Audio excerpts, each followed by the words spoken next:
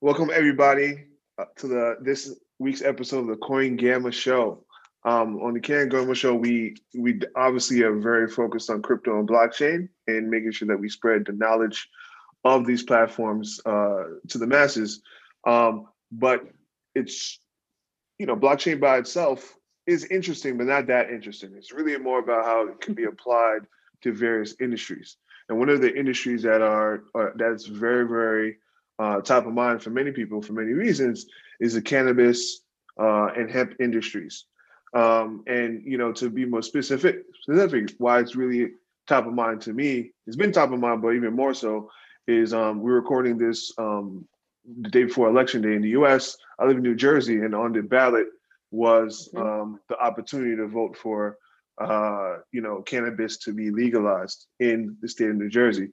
And then also through my travels, I've actually seen like dispensaries being put out there. And I think it's interesting. I voted for it. Unfortunately, and we'll talk about this with the guests, I want to see more legislation that combines the legalization of it, but also with the freeing of people that are locked up for it. And I kind of have, we'll get into that.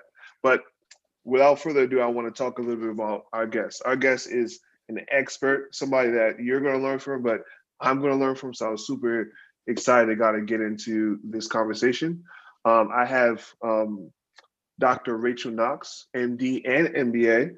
She has an illustrious background. Went to Duke University, went to Tufts as well, where she got 2 degrees, and she's a certified cannabinoid medicine specialist. It's a term that I just learned about while researching her, and she's going to illustrate and give us a lot into that. She's involved in a lot of things on the cannabis space. She has a business with her mother, which is super awesome in the space. She even is really involved with the legalization of it. She's also involved with the inclusion of it amongst people of color, specifically Black folks, getting into the space. I'm a link to all the awesome materials that are online about her, her work, her and her mother's work, etc. But Ms. Dr. Knox, thank you for taking time of your busy schedule to be on the Coin Gamma podcast. First off, we'll get into your awesome background, but explaining cannabinoid medicine specialist. Cannabinoid medicine, endocannabinology. Listen, I've had a lot of practice saying these words. A lot of practice, and everybody should look up my TEDx talk. Just type in my name and cannabis into a Google search or on YouTube, and it'll come up. And we go through a practice round of pronouncing that word endocannabinoid together. Sure. We'll link to that in the show notes. Absolutely. So cannabinoid medicine, it stems from cannabis medicine. Sure. So cannabis has been used forever, as many people know, for all sorts of purposes. It's one of the oldest substances. I mean, we can call it an herb. I guess we can also call it a vegetable or a fruit because of all its different components. But it's been used throughout time, right? For agricultural purposes and medical purposes and spiritual purposes and social purposes. Sure. And it's the study of the plant, not in the United States, but in Israel, actually, in the 1960s, where we couldn't study this plant here because of prohibition. Sure. A biochemist named Raphael Mechoulam isolated CBD and THC and CBG. Sure. Between the years of 1963 and 64. And what that led to was ultimately the discovery of the endocannabinoid system within all mammals, not just humans, all mammals, all animals except for the insect. And so that was actually discovered between the years of 1988 and 1995. Wow. The endocannabinoid system, which is the most important physiological system in our bodies. It controls all of our other systems. So everybody's familiar with the cardiovascular system and the reproductive system. Well, the endocannabinoid system controls all of them, manages all of them to keep them in balance, to keep them working. And lo and behold, this was discovered because of THC, right? Researchers wanted to know why THC worked and how it worked. And so they Sure. radio tagged a derivative of THC, and it lit up a magnificent receptor system within the brain and peripheral nervous system. And Sure. that's what kicked off, right, the race to discover what this system is. Now, so when for people that so my again my understanding of cannabis is limited to the recreational space, and I know that, you know, edibles usually they have like a THC kind of like score or component, and obviously with the higher THC is usually higher potency. But that's from a recreational standpoint. Is that kind of the same thing, or is it? Yeah, well, so this is the thing, right? So cannabis has two non-scientific regulatory designations, right? Hemp and marijuana. Sure. So cannabis is all of those things. Now marijuana, right? We've given it this arbitrary designation of having more than 0.3% THC.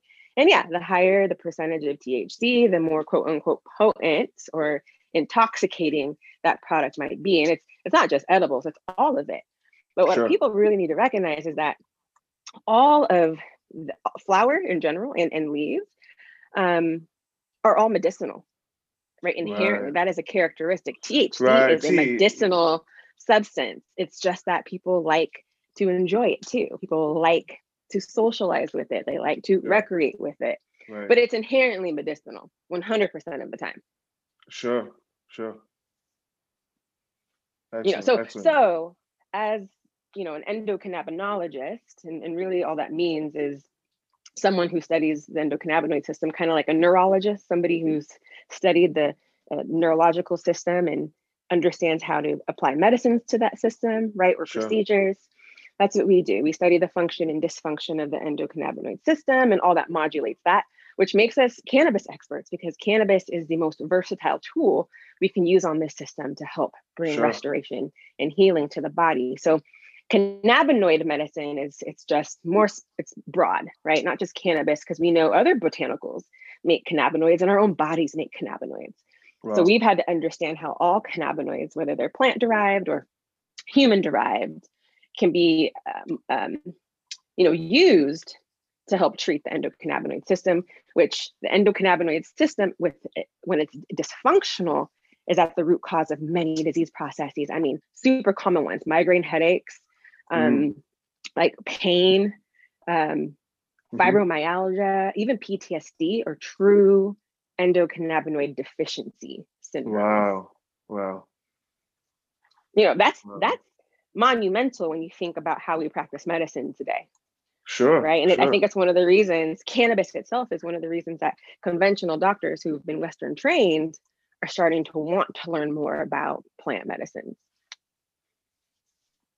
Got it. And now, so, all right, understand. Thank you for that grounding. And so, how did you get into it? Obviously, well, I mean, your family's in it, so maybe that's how it was. But I see you have prior to entering this space a few years ago, it seems like you had more of a traditional arc to like a medicine career. Is this something that you always knew you wanted to get into from like college, or it was something that you, as the space started becoming more open, I guess, is something that you wanted to dig in? I would love to learn a bit more about your journey there. Yeah, so my sister and I only applied to dual degree programs in medicine and business because, for one, we had parents who practiced in conventional medicine, and their recommendation was to do medicine differently. Sure. But two, for me, I sort of already recognized that a medical career, like the American traditional medical career, wasn't going to prepare me to help people heal. Right. Because it's really more. It's not really good. From what I understand, it's not really good at preventative medicine. It's more not at based all on treatment. Even though we have a whole field called preventative medicine, no, it doesn't. And so, Jess and I got into Tufts. It was the only dual degree program offered in a 4-year time span. So we were both like, that's the one we're going with. But we learned the business of medicine right? It was an MBA in hospital administration because we're medical doctors. Sure. So it's pretty niche, but we learned that medicine was big business, Of course. and our model today is really built with a dependence on chronic disease, right? This is a chronic disease management system, and they were training us to manage disease, not to heal. Right. And the fact that we had to get an MBA to learn the business of medicine is problematic in and of itself, right? Every single medical doctor should be trained in the business of their profession, and we just aren't, right? Yeah, because they're part of, you guys are part of the engine, right? Because obviously, there's a reason why like Pfizer and all the other folks are sending you gifts and samples and all type of stuff to help to push you to prescribe the stuff. You have to understand that you're helping their stock price and shareholder value, and where you fit into that whole ecosystem. And you're right. Most of us fit in blindly. Exactly. We don't realize that. And so, as a medical student, I remember asking and attending on my surgery rotation,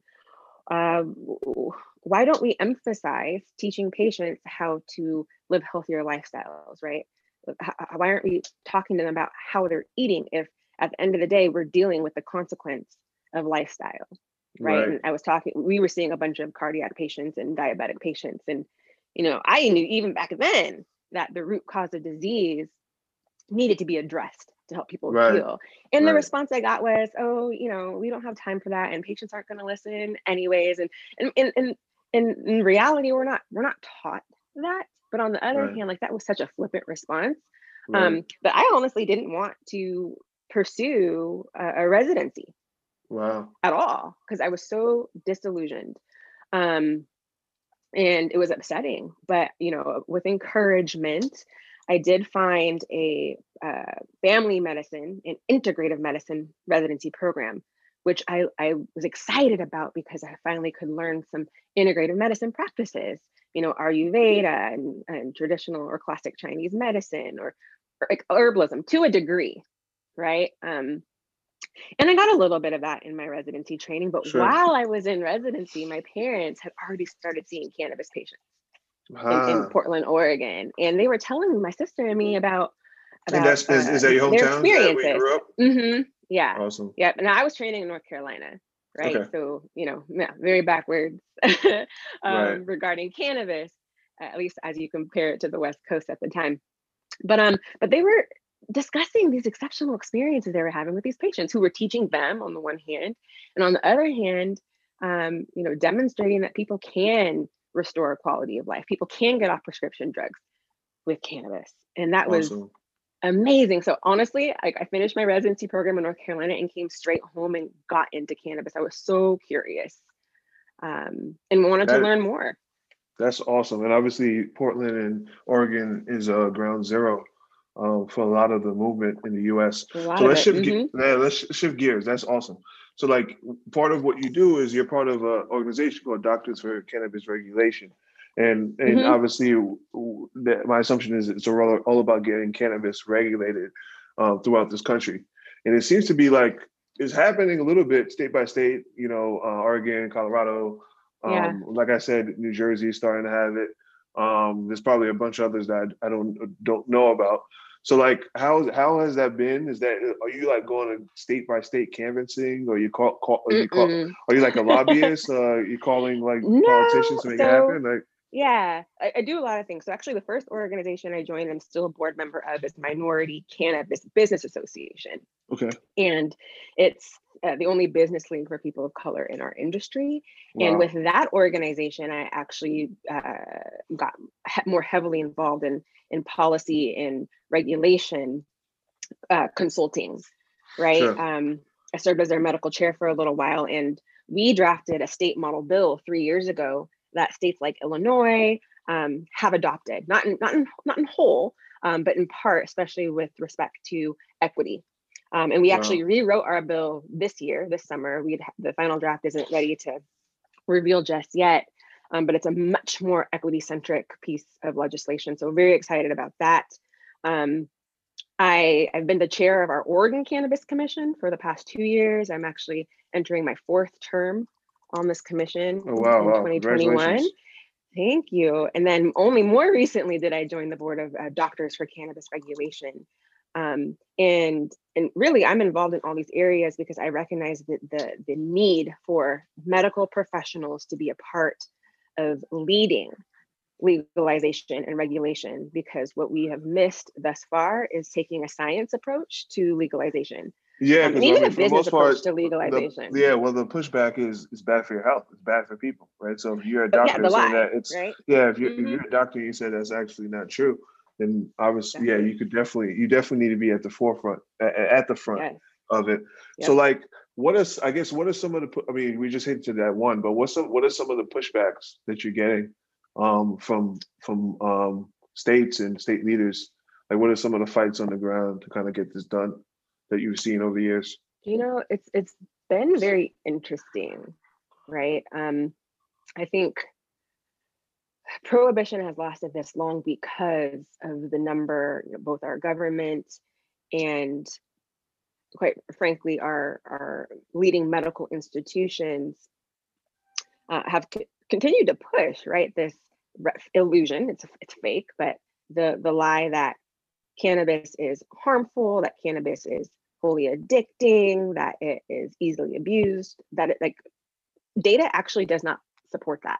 Right. And what a lot of people don't realize is that prohibition did not happen because of harms determined from cannabis. Right. Prohibition happened because ideologues and industrialists felt threatened by hemp, not even marijuana. They felt threatened by the utility of hemp that stood Right. to disrupt paper and petrochemicals and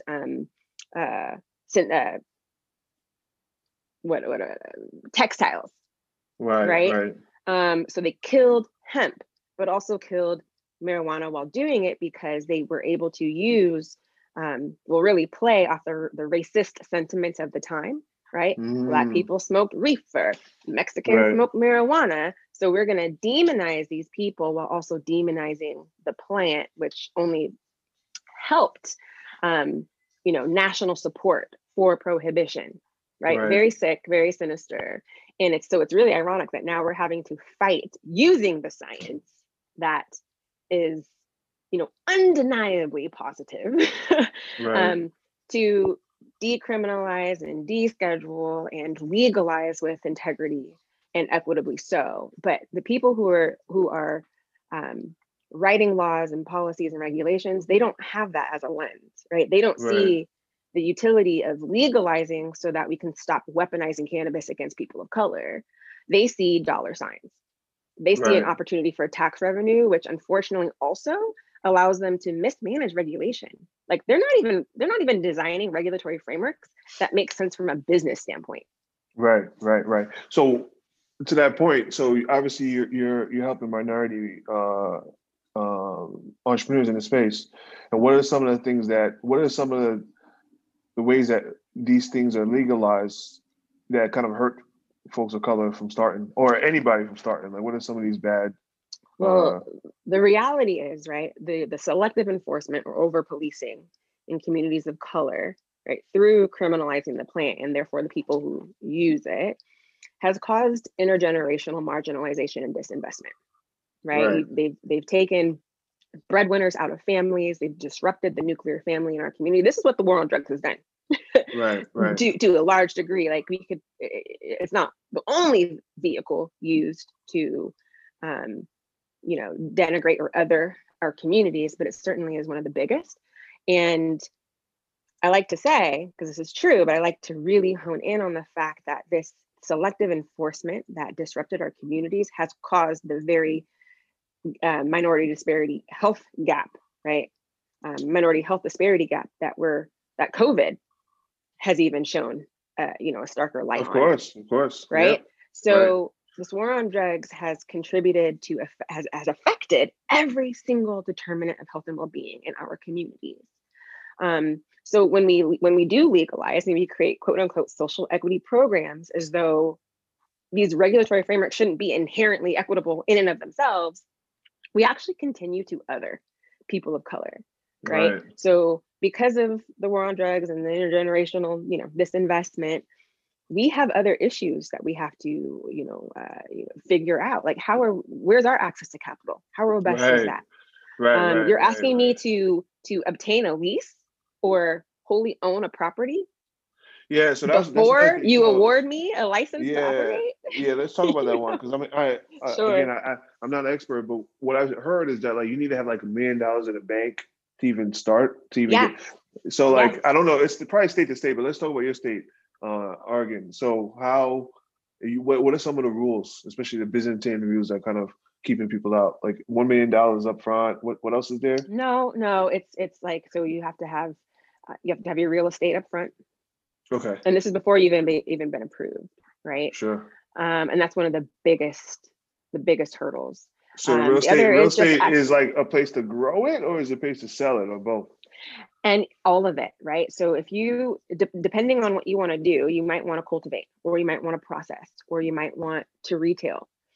All of those licenses require that you have land identified, or you have facilities identified and procured. So what that translates to is maybe I'm, leasing a space that I want to operate in, but I have to get that. I have to have that lease before I even apply. Right. And so while I've applied and while I'm waiting to be awarded that license, I'm still paying month to month on this lease, and I might not even get it. Yeah, I might not even get that license. I'm sure it's not. It's not even that easy to even get a lease. There's probably some discrimination that comes from a landlord, because you just say, "Hey, like, what do you want to use my property for?" Yeah, what do you use my property for? Oh, I'm using this to start a cannabis business. Oh yeah. It's like, what? Yep, those are high quote unquote high risk leases. Oh yeah, and they run up the prices. And let's talk about another thing that I've heard, and this kind of leads into like why there's an interest. Well, I'm interested for many reasons, but the crypto play or the crypto connection is interesting because, from what I understand, is you cannot get a bank account if you have a cannabis business, because while it's legal on the state level in some places, it's not legal on the federal level, and like banks operate on the federal level. Is that by and large? Yes. Okay. Yes. A few people have been able to secure banking, whether that's through a local credit union or otherwise, but it certainly has been case by case, and that's generally not the experience of most people in the industry, right? It's a cash business. Mm-hmm. Right. And are the black banks involved at all, or no? If they are, I do not know. Yeah. but therein lies an opportunity, right? Right. Yeah, I mean, so on the crypto side, what I've heard, at least from crypto people, are that talk about this problem is that, obviously being a cash-based business is very, very dangerous, and you can't, if you can't use bank accounts, then obviously using some like Bitcoin or something created just for this, maybe another coin, it makes it interesting, right? Because obviously there's a safety component. There's also a tracking component with the blockchain. And that's kind of like where there lies a lot of opportunity. Actually, let's go back. Let's go back to one thing before you dig deeper into that. Yeah. So like I hinted at, so like, have you heard? And you obviously you identified the fact the war on drugs have been terrible for people of color, and how that also affects the ability for people to even be in position to enter into this. Mm-hmm. But like high level, if it's legal in Colorado, but you have people in jail still from old weed charges from before it was legal, that just doesn't make any sense to me. Like you automatically should free everybody from the minute you made it legal, free everybody, right? So like everybody. Is what I'm saying like new? Like, is anybody talking about it or working on it? Yeah, I have to dig into I don't know the details. I know San Francisco, though, they had planned, I don't know if it's executed, to automatically expunge everyone with nonviolent marijuana crimes. Unfortunately in Oregon, when you're arrested for possession or anything related to marijuana, they list it as a controlled substance. They don't list it as marijuana, which makes it really complicated to then go back and identify the folks who were arrested for marijuana as opposed to, heroin, right? That data exists, but most often not in an electronic form. Right. So it's not that it can't be done, but it is arduous and it is costly. Sure. But we wrote a cannabis equity bill for Oregon that will be introduced in our long session in 2021, and it does include supporting automatic expungement. So we're saying it doesn't matter the cost; it needs to be done, and so somebody's going to have to do the digging necessary to identify those that we can automatically expunge, because it is costly to the person who wants an expungement too, by and large, in these states. They have to pay, something like $80. To some, that might not sound like a lot. To others, that is a lot. That is in addition to some other fees. Right. That's crazy. Oregon passed a bill for expungement, and 200 out of 28,000 people who are otherwise eligible for expungement have been expunged to date. 200 out of 28,000. That's crazy. And that's inexcusable, right? While people are literally making, 2020 was Oregon's best year. Wow. By far. Wow. The state of Oregon has made a lot of money off of marijuana sales this year. So it is inexcusable that people are still in jail for cannabis today. That's crazy. Hopefully we could find changes. So, all right, back to the blockchain. So obviously I kind of talked about like a very basic use case, like helping people kind of use basically, since they can't transact. Transact. Mm-hmm. That's it, right? What have you heard of that use case being thrown around, or any other use cases? Yeah, there are a couple cannabis coins out there. I don't know much about them, and mostly because my family has been wanting to leverage blockchain for more holistic purposes. Sure. One of those ways is through tracking and for transparency of the seed to sale pipeline, right? That's right. Or verifying equity applicants, right? And in part helping not only equity applicants, but regulators identify those who are exploiting equity operators, right? So we can use blockchain for many other purposes other than currency and for like literal transaction. Data is currency, right? Information is currency. So what we hope to see in this space is a true, I call seed to solution or seed to outcome use of blockchain, right? Mm-hmm. People are on metric right now in the seed to sale pipeline, and we can do better. We can do much better through blockchain technology and create really a decentralized open network that verifies, the integrity of product, that verifies ownership, that protects the end user, right? That helps inform science and research. Absolutely. And that's what blockchain can do for us. So we're very interested in all that it can do, not just, like I said, transacting. No, I love it. Yeah, I mean, those. I mean, this is what blockchain. I mean, blockchain, the technology is. I think it's. There's a lot of. It hasn't really reached its full potential. I'll be honest with you. Most of the space is really focused on basically betting for what speculation, if you will. I think this one right here is like the timing's perfect. The use case is there. The fact that it's not supported by a traditional banking system and traditional tech is also it's the marriage between the two spaces is ripe. So yeah, definitely. Like I love, obviously, I want to help you be a resource, but I'm very excited about what you and your team are going to be able to do with it, and how it's going to help our people actually get involved in the space, because we just need to be in it. We just want to be right. It just want to given all the suffering that our folks have had.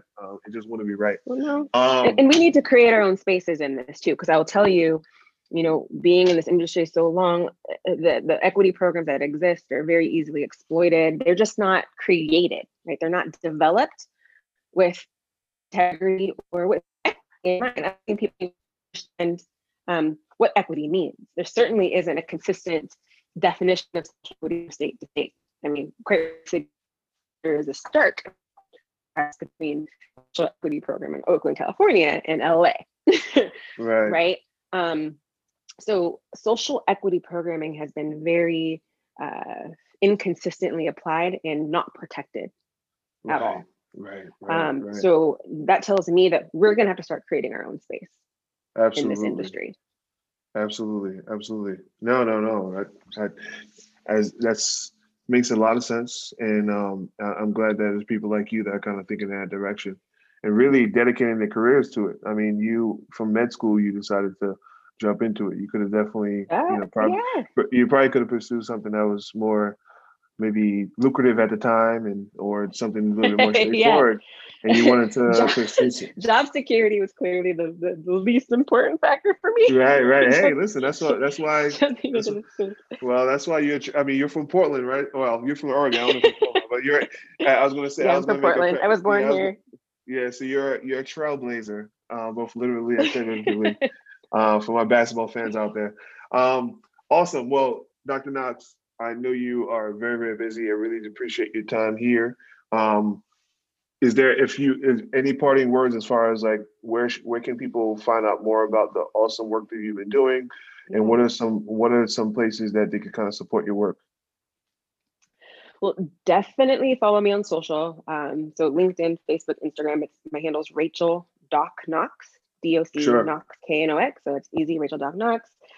Our website is drsknox.com, and please stay tuned for the launch of Cannabis Health Equity Movement. We have a teaser page right now. It's called thefutureischem.com, or you could just type Cannabis Health Equity Movement into your search bar, and you'll find something on us. But like I said, we have to create our own space, and that's what we're doing through Chem, through our movement. So I love it. Please follow along, learn more, join the movement, in whatever way makes sense for you. Listen, I said it before, there is an opportunity for all of us to self-actualize through cannabis. That's it. Self-actualize through cannabis. And we'll leave it with that. That concludes our episode, and I'll definitely link to all those in the show notes, and definitely shout out to Dr. Knox, and thank her for her time, and continue to follow the awesome work that she's doing.